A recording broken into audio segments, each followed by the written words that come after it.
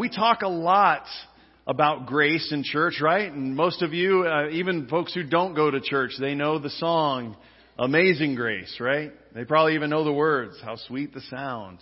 And they could maybe even sing a few bars of it. But today, and we do, and that is really about that grace that saves us. And that's a good thing, and churches should talk about that a lot. We really should. In the Church of the Nazarene and Wesleyan churches, Methodist churches, Wesleyan, Free Methodist, there are a few of those branches of churches. We also talk about sanctifying grace. That's the grace that after we are saved continues to mature us and helps us to grow to look more like Jesus. And in fact, in the Church of the Nazarene, we believe that the Holy Spirit can do such a work that we give all of who we are over to Jesus, and Jesus fills us and enables us to live that life out. But today I want to talk about a different kind of grace. It's one that we believe as good Wesleyans or holiness people. And yet we don't talk about it a lot. It's actually one of our articles of faith. And so I want to talk about it a little bit today as we go. So I want you to turn in your Bibles, if you could, to Philippians chapter 2. This is actually, I believe, if not my favorite scripture passage, it's one of them. It definitely makes the top 5. Okay? But I want you to get that. If you don't have a Bible, we want you to have one. And so you can take that one that's in the seat back in front of you and lean into the person next to you if you don't know where we're turning, and just look it up and say, help me out here. And we'll read this together. Now, you have it on the screen behind you in the New International Version. And that's what's in the pew, and so that's what's on the screen. I'm going to read today from the New Revised Standard Version. It's my favorite version of the Bible, and it's what I learned this verse in. And so I just want to read it. So you'll hear it a little differently, and you'll read it some, and we'll go from there. But hear the word of the Lord this morning from Philippians chapter 2. This is Paul writing. And I have to set this up just a little bit. So Paul has just finished, I think, one of the great hymns of the Bible. It's a great poem where he says, "Let the same mind be in you that was in Christ Jesus, who though he was in the form of God, did not regard equality with God as something to be used for his own benefit. But he emptied himself. He took the form of a slave, and being born in human likeness, being found in human form, he humbled himself and became obedient even to the point of death, even death on a cross. Therefore, God gave him the name that's above every name." He sung about that. "So that at the name of Jesus, every knee would have the opportunity to bend in heaven and on earth and under the earth, and every tongue would have the opportunity to confess that Jesus Christ is Lord, to the glory of God the Father." That is foundational good news. And yet Paul says, therefore. So because this is who Jesus is, because this is who God is, because Jesus showed us what God looks like perfectly, emptying himself, not grasping on to power, but letting it go in order to be a servant, there is something. Because God raised him from the dead and gave him the name that's above every name, because he's given humanity opportunity now to bow their knee and confess with their mouth, therefore is where we begin. Verse 12. Therefore, my beloved, just as you have always obeyed me, not only in my presence, but much more now in my absence. This is Paul writing from prison. He says these words, "Work out your own salvation with fear and trembling." That fear and trembling is this wonder and amazement. What are we wondering, and what are we so amazed by? Here it is. "For it is God who is at work in you, enabling you both to will and to work for his good pleasure." That's good news, isn't it? And what a challenge it is. So let's pray and ask God to bless us as we look at this often overlooked grace that he gives to us. Jesus, After 3 weekends that are full of work, of talking about vision and where we're going as a church, of spending time together in prayer, and all the stuff in between, and many long days and many long meetings, today I feel like I come with a few pieces of bread and a couple of small fish. And so I pray that you, Lord Jesus, would take it and do like you did so long ago. Break it, multiply it, that it might become for these, my brothers and sisters, good spiritual food, an encouragement of your love and compassion for us and for all the world. I pray these things in your name. Amen. So how many of you grew up at least one time a year watching The Wizard of Oz on television? Did Netflix kill that already? Or do they still do that? Now you can just watch it anytime you want, but you used to have to wait for it, and you'd get all excited. It starts out in black and white, and there's all the stuff, and then there's the tornado. I think, honestly, that's where my love and fascination with watching tornadoes came from, is from The Wizard of Oz. But, here it is, and she ends up in this strange land, remember? And somewhere along the line, these things get attached to her feet. They are the what? Ruby slippers, right? She wears them all through there's something about them because, the Wicked Witch of the West wants them, but she can't have them as long as Dorothy is still alive. And so all through the movie, she's trying to get those ruby slippers. And at the end, I should probably say spoilers if you haven't seen this. In the end, Dorothy and the Scarecrow and the Tin Woodsman and the Cowardly Lion, they're victorious over the Wicked Witch of the West. And now she wants to go home. She wants to go home to Kansas. And the thing is, the good witch comes in, and we're talking about witches in churches. This is probably not good. But she does one of these things and she says, "Oh, Dorothy, you have always had the power to go home. All you have to do is what? Say it. Click your heel. How many times? And what do you say? No place like home." You guys have seen this a few times, right? So she does it, and all of a sudden it gets weird, and then she's back at home. It's one of those things. The grace that we're going to talk about is similar to these ruby slippers. They're things that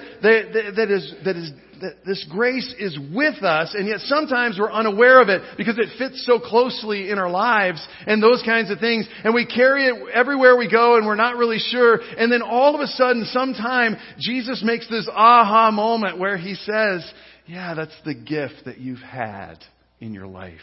That I gave, that the Father gave through me to you." And I want you to look at this. This is a grace that we call prevenient grace.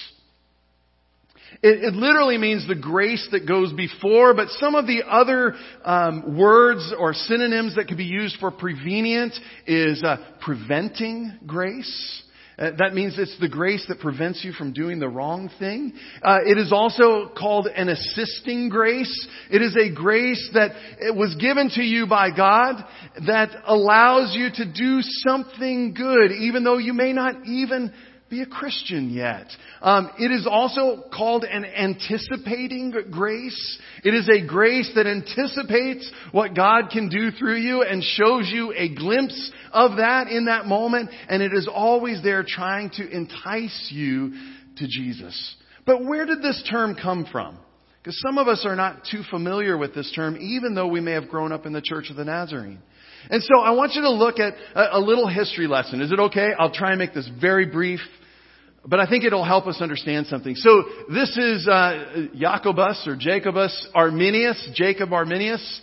I keep waiting for this fashion to come back in. The giant. It looks like one of those hard candy things that you get at Christmas all the way around. He was from 1560 to 1609. And this was around the time of the Reformation, particularly Calvin's Reformation. Now, you've probably all heard of Calvin, right? I mean, his college is just up the road in Grand Rapids. Sorry, is it a university now? Yeah, okay, so it's right up the road.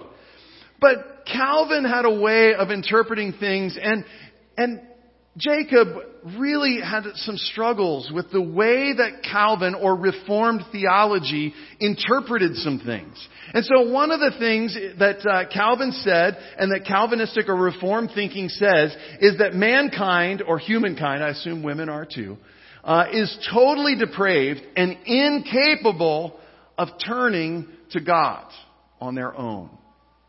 Okay? That's just foundation for Reformed theology. We'll see the other side of it here in just a second. And so, but Calvin was saying, but God calls some people. And he would say that God is absolutely sovereign, knows all things, determines all things, is all things. And so to try and equate those two, because we have man who's totally depraved and incapable of turning to God, and we have a God who is sovereign, and obviously people at some point come to know this God or are saved by this God. Calvin mashes those together and says, therefore God elects some to be saved, and the rest of us who are not, we are just wood fire for hell. The rest of us are just predetermined to go to hell. And this was a problem for Jacob. He really struggled with this, not just theologically, but he also struggled with this from a biblical standpoint. So he would say, he would agree with Calvin, and we would agree with Calvin at this point too, that man is fallen and humankind is in need of salvation. We know this, right? We do not always do the thing that is loving, peaceful, kind. We are fallen, we are depraved, those kinds of things. However, God has poured out His Spirit on all flesh. If you don't believe me, turn to Acts chapter 2. You can read there. Peter describes this at Pentecost, which is next Sunday. And he pulls out a passage from the Old Testament, from Joel, and says, I will pour out my Spirit on all flesh. Not just good flesh, not just the ones who behave right, but I will pour it out on all flesh.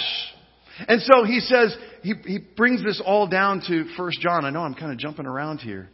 But where John writes there, God is what? You know this. Love. And love requires free will.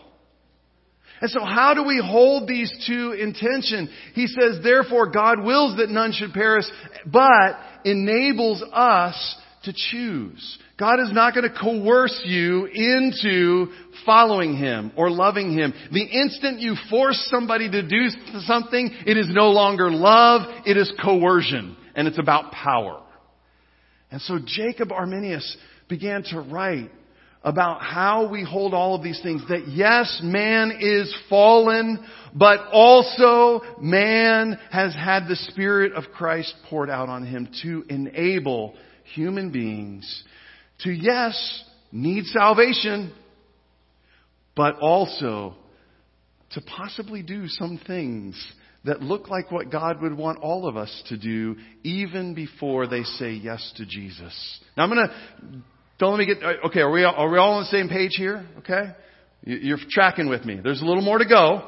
So I want you to see this. This is Jacob Arminius. And it was quite a struggle because Calvinism and Reformed theology was pretty prevalent, much like it is here in Kalamazoo and Portage. And so let's look on. So one of his followers later on, a couple hundred years later, is John Wesley. And John Wesley, from a sermon preached on the passage that I am preaching to you today, says prevenient grace elicits the first wish to please God. The first dawn of light concerning God's will. The first slight transient conviction of having sinned against Him. So you see, there is something in this that God, yes, mankind is fallen. Humanity needs a Savior. And God has given the Spirit so that we have some manner of choice in this, so that we can choose in love to do those things. And it is that grace that John Wesley says is that first spark, that first hope that we could please God. That first dawn of light that we could live into His will. That first conviction that we might need to ask Him to save us.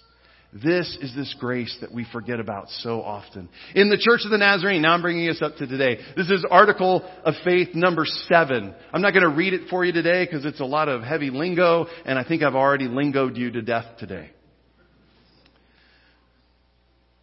But we agree with John Wesley and with Jacob Arminis, where we say we believe that because God is love and because we are in need of a Savior, God has given us His Spirit around us, even before we say yes, to help us, enable us. John Wesley used to kind of look at it this way. He began to talk and understand this because he would say, I know that guy. I know he is not a Christian. I know he doesn't follow Jesus, but I just saw him love his kids. How did he do that if Calvin is right and we're just totally depraved and unable to do the right thing? And he began to wrestle with us. We see this. Are they still in need of asking? Yes. This is the grace. This is the grace that, click your heels 3 times, enables you, that has been gifted to you in order to enable you to make that decision. Is that good news to you today? It should be. What we have to remember about this type of grace that we don't talk about that often is that it is freely given by God. This is not something you can earn. This is not something you can work your way into. It's not something along those lines. This is just a gift of God, just like all the other grace that we talk about. It is freely given, though, to all people. That's the distinction that we make, that we say, that has been poured out, that enables us to work. What does Paul say? Work out your own salvation with awe and wonder because it is God who is at work in you. We believe this to be true. And it is freely given for the purpose that you would make a choice. That you would be assisted in choosing freely to say Jesus Christ is my Lord and my Savior. And I want to participate with the grace that is there. I kind of think of it sometimes this way. Imagine you're floating down a river and the goal is to get down the river a good ways. You know, if you're just let go in that river, you can spin around a lot, right? Sometimes you might be facing the wrong direction, but you're still going down the river. And there may be occasions when it turns you around and you're actually going in the right direction, but it is the river that's carrying you, right? This is prevenient grace. We are in the river and sometimes, we're in need of help. We're in need of getting down that river and sometimes we're facing the wrong way. But there are moments because we're in the river, because we're in that grace, that we actually do the right thing. And it's moving us towards the hope of the goal down the river where we say yes to Jesus.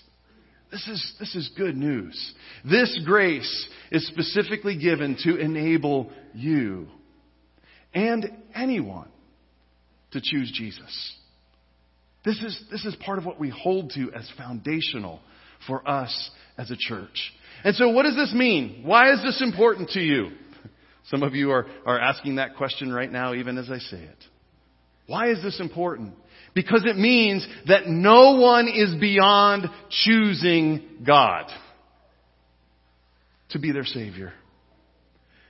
It means it should be a check for us who have been in the church for a long time. Because we can tend sometimes to write people off.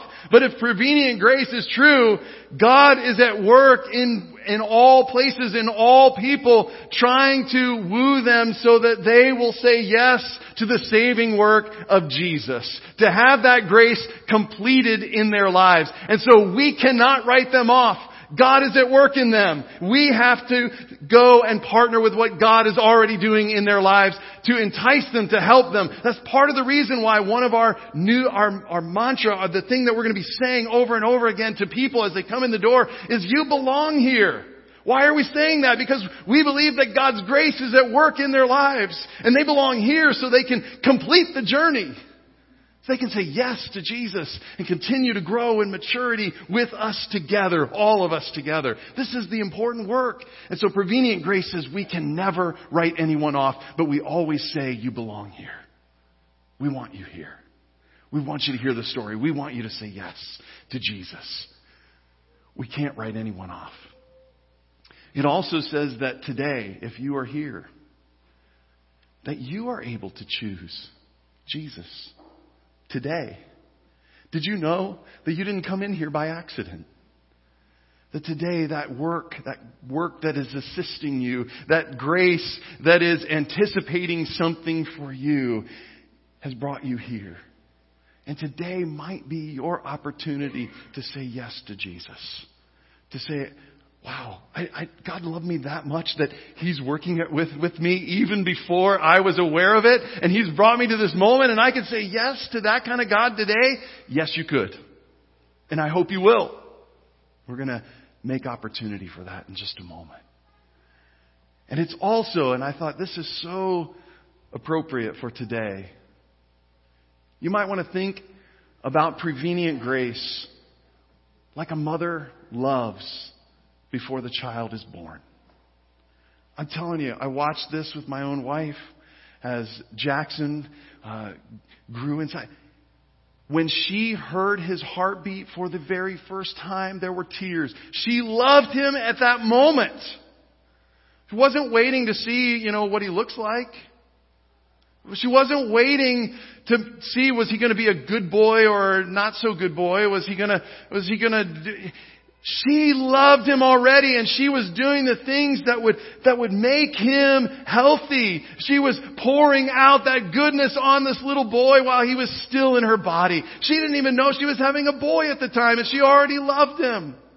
She loved what was there, and she made choices, and then after he's born, we still make choices to make sure that he can do. We are not guaranteed of any of these things, but because we love him, we set up all these things, this anticipating grace that we're hopeful for. And that's why we set up college accounts, right? And that's why we set up little savings plans, and that's why we make sure they go to school, and that's why we make sure they eat right and they're healthy and all these things.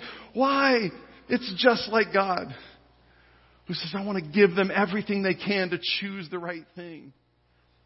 But because I love them, they've got to have the freedom to do that. But I'm going to give them every opportunity. I'm going to give them every chance to do this. It also means for us today, folks, like Brother Paul writes to us, that even if we've said yes to Jesus and we've traveled, there's still a need for you and I to be in awe and wonder that God would work in us and through us and enable us and help us to will and to do His good purposes, His good pleasure. So today, church, I hope that you are excited about this great grace, because God has given it to you, and God has given it to me, and God has given it to the world, so that when we freely choose, we can click our heels and say, I want to go home. Into the arms of the one who loved me and gave me everything. This is good news. Are you ready to receive this good news? I hope you are. Can we bow our heads for prayer? Lord Jesus, today, I'm thankful for this very motherly grace that loves us and sacrifices for us and gives to us even before we say yes to you. Thank you for your love that gives us freedom and assists us in every way to say yes to the things that will transform our lives. And not just our life, but the life of those around us and the world. So help us today. Help us to acknowledge that grace in our lives. And if we have not said yes today, would you give us the strength, empower us to say, yes, I want that. I want to say yes to a God like that. Help us to do that.